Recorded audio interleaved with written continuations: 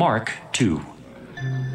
And again he entered into Capernaum after some days, and it was noised that he was in the house. And straightway many were gathered together, insomuch that there was no room to receive them, no, not so much as about the door. And he preached the word unto them. And they come unto him, bringing one sick of the palsy, which was born of 4. And when they could not come nigh unto him for the press, they uncovered the roof where he was. And when they had broken it up, they let down the bed wherein the sick of the palsy lay. When Jesus saw their faith, he said unto the sick of the palsy, Son, thy sins be forgiven thee. But there were certain of the scribes sitting there, and reasoning in their hearts, Why doth this man thus speak blasphemies? Who can forgive sins but God only? And immediately when Jesus perceived in his spirit that they so reasoned within themselves, he said unto them, Why reason ye these things in your hearts? Whether is it easier to say to the sick of the palsy, Thy sins be forgiven thee, or to say, Arise and take up thy bed and walk? But that ye may know that the Son of Man hath power on earth to forgive sins, he saith to the sick of the palsy, I say unto thee, Arise and take up thy bed, and go thy way into thine house. And immediately he arose, took up the bed, and went forth before them all, insomuch that they were all amazed and glorified God, saying, We never saw it on this fashion. And he went forth again by the seaside, and all the multitude resorted unto him, and he taught them. And as he passed by, he saw Levi, the son of Alphaeus, sitting at the receipt of custom, and said unto him, Follow me. And he arose and followed him. And it came to pass that as Jesus sat at meat in his house, many publicans and sinners sat also together with Jesus and his disciples, for there were many, and they followed him. And when the scribes and Pharisees saw him eat with publicans and sinners, they said unto his disciples, How is it that he eateth and drinketh with publicans and sinners? When Jesus heard it, he saith unto them, They that are whole have no need of the physician, but they that are sick. I came not to call the righteous, but sinners to repentance. And the disciples of John and of the Pharisees used to fast, and they come and say unto him, Why do the disciples of John and of the Pharisees fast, but thy disciples fast not? And Jesus said unto them, Can the children of the bride chamber fast while the bridegroom is with them? As long as they have the bridegroom with them, they cannot fast. But the days will come, when the bridegroom shall be taken away from them, and then shall they fast in those days. No man also seweth a piece of new cloth on an old garment, else the new piece that filled it up taketh away from the old, and the rent is made worse. And no man putteth new wine into old bottles, else the new wine doth burst the bottles, and the wine is spilled, and the bottles will be marred. But new wine must be put into new bottles. And it came to pass that he went through the cornfields on the Sabbath day, and his disciples began, as they went, to pluck the ears of corn. And the Pharisees said unto him, Behold, why do they on the Sabbath day that which is not lawful? And he said unto them, Have ye never read what David did, when he had need and was an hungered, he and they that were with him? How he went into the house of God in the days of Abiathar the high priest, and did eat the showbread, which is not lawful to eat, but for the priests, and gave also to them which were with him? And he said unto them, The Sabbath was made for man, and not man for the Sabbath. Therefore the Son of Man is Lord also of the Sabbath.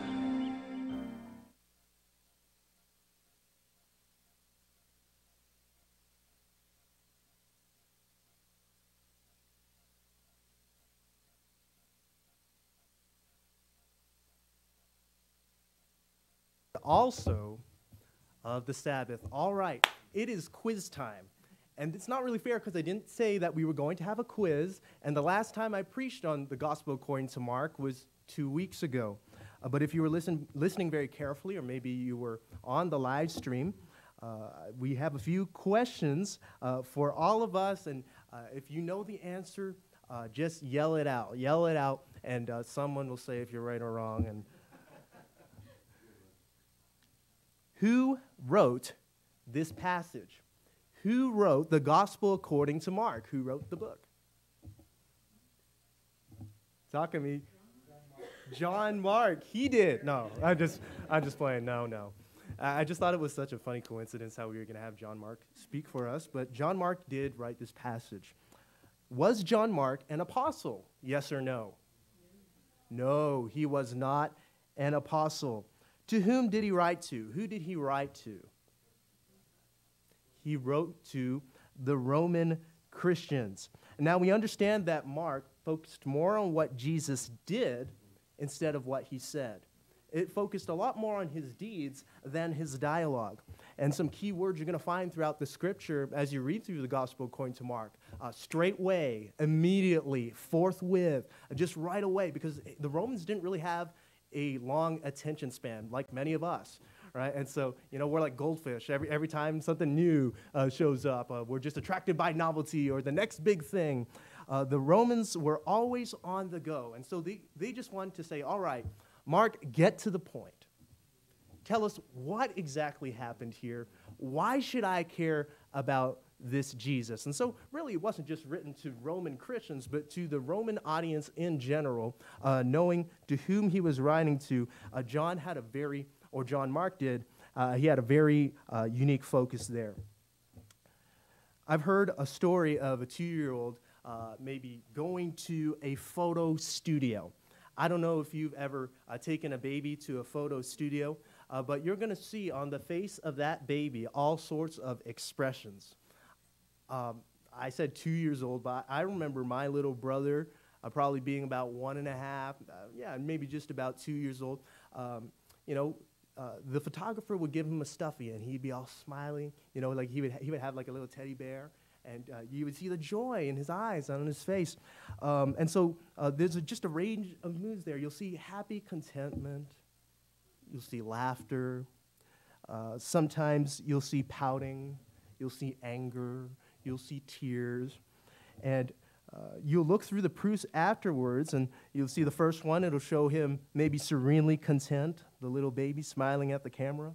And the second, he's laughing delightedly as the photographer is waving that stuffed animal. And by the next, he has a cute little pout, and he's sad, and he's getting bored. And the fourth one, he's downright angry, and now he's kind of having a defiant, just try to make me smile look on his face. And by the last shot, poor little baby's maybe dissolved into tears, right? And so you see all kinds of photos from that photo studio. So which of these photos, you may ask yourself, shows this little baby's personality? The answer is all of them. And each one caught a different side of his multifaceted personality. And together, they gave us an insightful glimpse into who he is. And so as we consider Matthew, as we consider Mark, as we consider Luke and John, really, we see different perspectives of who Jesus was. I'll try to move quickly, but once again, just covering some old ground here. Another question, from whom, besides God, was John Mark receiving writing advice and personal eyewitness accounts from? Peter, that's right, the Apostle Peter. Now, Mark is a synoptic gospel. What does the word synoptic mean? Synoptic, if you were listening very closely, last time we spoke on Mark chapter 1, you might know the answer, but the word synoptic means seeing together, like synchronized swimming. They're swimming together. Optic, that's to see, so seeing together. And so we know that the other synoptic gospels are Matthew and Luke, and we know that John is not a synoptic gospel because its focus was very different. The four gospels are neither histories of the life of Christ nor biographies. They are portraits of the person and work of the long-promised Messiah, Israel's king and the world's savior. As portraits, they present four different poses of one unique personality. We see him as king in Matthew, the son of David. The gospel according to Matthew was written for the Jews for genealogy's sake, to illustrate that Jesus is the son of David and indeed the very Messiah, the coming king. And so we know that Jesus had a rightful claim to the throne. We find that Luke illustrated Jesus as the Son of Man. Luke was written to the philosopher Greeks to demonstrate that Jesus is relatable. Luke focuses on Jesus' humanity and beautifully details the announcement of his incarnation and his birth in Luke chapter 1 and 2. John is not a synoptic gospel, as I mentioned, but it is very much worth mentioning. Jesus, the Son of God, the second person of the Godhead, co-equal and co-eternal with the Father and with the Spirit. And so John's record is beautiful in revealing Jesus' divinity.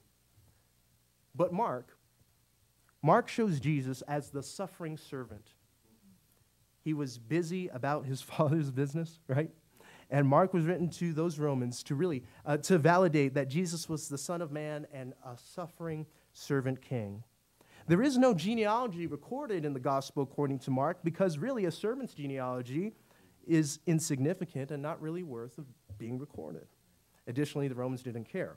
They just said, get it done. And that's what Jesus did, right? And so with all four Gospels, as I mentioned, we get this clear understanding. So let's dive into the text, and I understand that we don't have too much time. And keeping that in mind, I really didn't want to go beyond the story about the man who had the palsy. You know, so interesting. I was invited by a friend to go to Grace Baptist Church on last Thursday, for their missions conference. And Dan Dinsmore, of all people, was there. You have to have a lot of respect for missionaries because sometimes they'll have back-to-back meetings. And so here's a man and his family. They didn't take a break. They went to church 7 days a week. And so a lot of respect for Brother Dan. I appreciate you, brother. And, man, that was encouraging to see. They are still at it. He didn't take off the suit. He's literally just walked in. He's wearing the exact same thing. And, you know, he just preached, and I didn't know what he was preaching on, but he preached on Mark chapter 2. And he preached specifically on this passage with the man of the palsy, and so with the palsy. And so let's look together at verse number 1 as we listened just earlier. Inspired Scripture reads, Mark chapter 2, verse 1, Again, Jesus entered into Capernaum after some days, and it was noised that he was in the house. And straightway, there's that word, many were gathered together, insomuch that there was no room to receive them, no, not so much as about to the door, and he preached the word unto them. And they come unto him, bringing one sick of the palsy, which was born of 4. And so we see in verse number 1, Jesus was in the house. Jesus was in the house, and it was noised that he was in the house. I had to read verse 4 before I make this final point, or this first point that I kind of want to make here. When they could not come nigh unto him for the press, they uncovered the roof where he was. And when they had broken it up, they let down the bed wherein the sick of the palsy lay. Jesus was in the house. It was noised abroad, and immediately people wanted to be with Jesus. And he was just doing his job. He was just doing his ministry. He was come to seek and to save that which was lost. He did not come to be ministered unto, but to minister and to give his life a ransom for many. There were so many people. In verse 4, we know the law of first mention. Anytime you see the first time a word is mentioned in the Bible, sometimes you want to take a note. They couldn't come nigh to him for the press. I think Jesus had some paparazzi, and the press, they were all there surrounding him. It was noise. Jesus in the house. Raise the roof. Push the walls, stir the hummus. I don't know, not really. But, you know, it was noise that he was in the house. Right. And the whole block knew. Charles Spurgeon once said, faith hath many inventions. Faith hath many inventions. During COVID-19, we were really blessed to find ways to meet when it was difficult. And I witnessed the faith of these friends.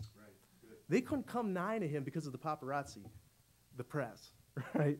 And you know what they did? They uncovered the roof where he was, and when they had broken it up, they let down the bed wherein the sick of the palsy lay. I find this so interesting because we read this passage, and we're churched and we've seen it and read it a billion times. We might even seen the flannel graph on felts, or we've seen it on TV or something, right? And so we're desensitized. But if someone started banging on the roof and you saw the dust falling right in the middle of the auditorium, right where my dad is sitting, and it was just, dust was getting all over his shirt, it would be a great distraction to the sermon. And Jesus was preaching his message, and here's dust falling from some corner of the house, and everyone was no longer paying attention to what was being said.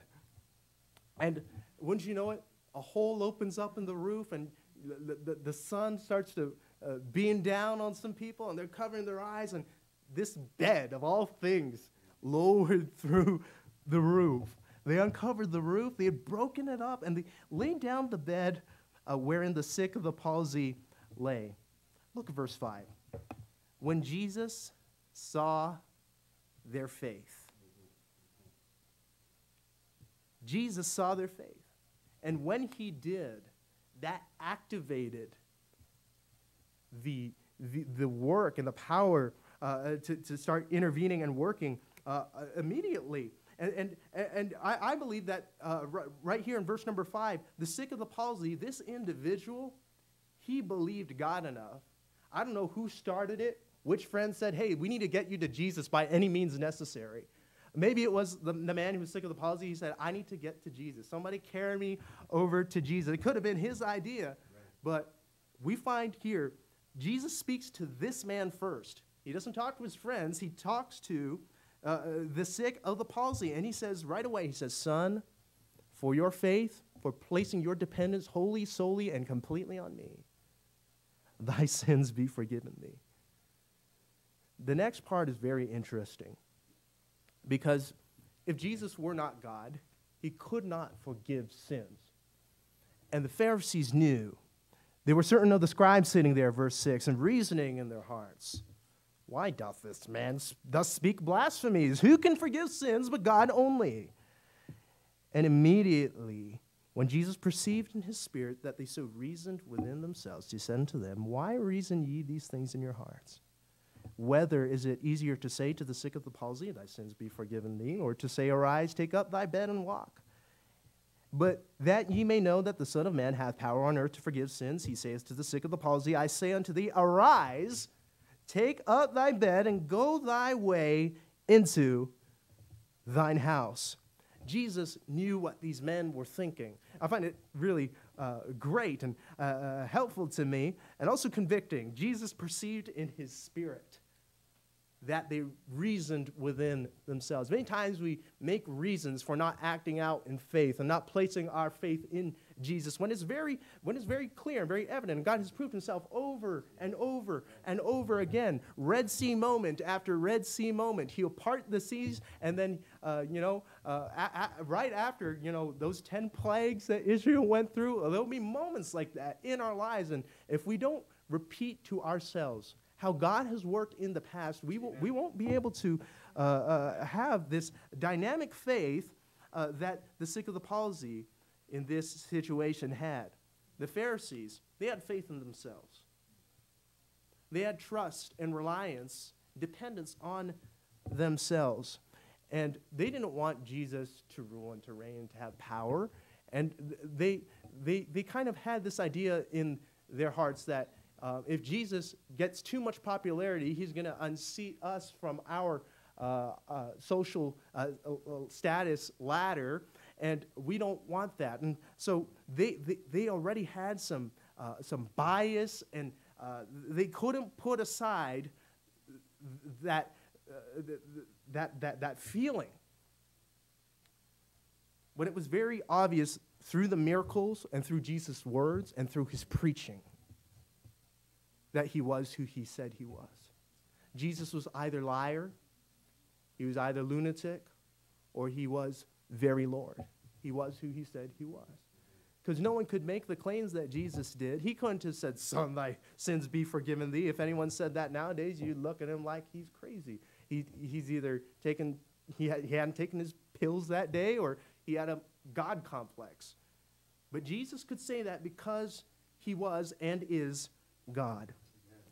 Arise, take up thy bed, go thy way into thine house. See that word immediately in verse 12 again. He arose, took up the bed, went forth before them all, insomuch they were all amazed, glorified God, saying, we never saw it on this fashion. We never saw it like this before. And I believe that God is still able to physically heal the sick, but more than that, and more and really greater than that, he's able to lift up the spiritually sick. The spiritually sick. And many times, I've said this before, you know, we'll have our prayer page, and we'll pray for the health requests, and we should, but why are we so concerned with keeping the saved here on earth with us? And when you have that entire section labeled the harvest field, and, you know, we're praying the saints out of heaven instead of taking the lost out of hell. C.T. Studd said, hey, I'm going to set up a rescue shop right by the gates of hell, and I want to rescue people. And I want to take them to the Lord and point them to Christ. And C.T. Studd had the right idea. You know, that reminds me, he was a missionary. He was pretty much the LeBron James of that era, if you will. Cricket was big back in the 1800s. He was popular. He was well-liked. He was handsome. He was one of the smartest people in his university, very well-known, Cambridge. And he was just some of the best. But you know what happened? God impressed upon his heart, you need to give your wealth to missions, to the foreign field, to people who are working for the Lord, to pastors, to teams around the world who are telling other people about Jesus. And then above that, C.T. Studd gave his life. Only one life. 'Twill soon be past. Only what's done for Christ will last. And these are the, almost you could say, infamous words of C.T. Studd that have really permeated our churches, right? Whenever missions are brought up, we're talking about how God worked through Brother C.T. Studd's life. And, as I examine the lives of those who've gone on before, and we praise the Lord for what he's done in the past, we can say, hey, we never saw it on this fashion. Right. We never saw it like this before.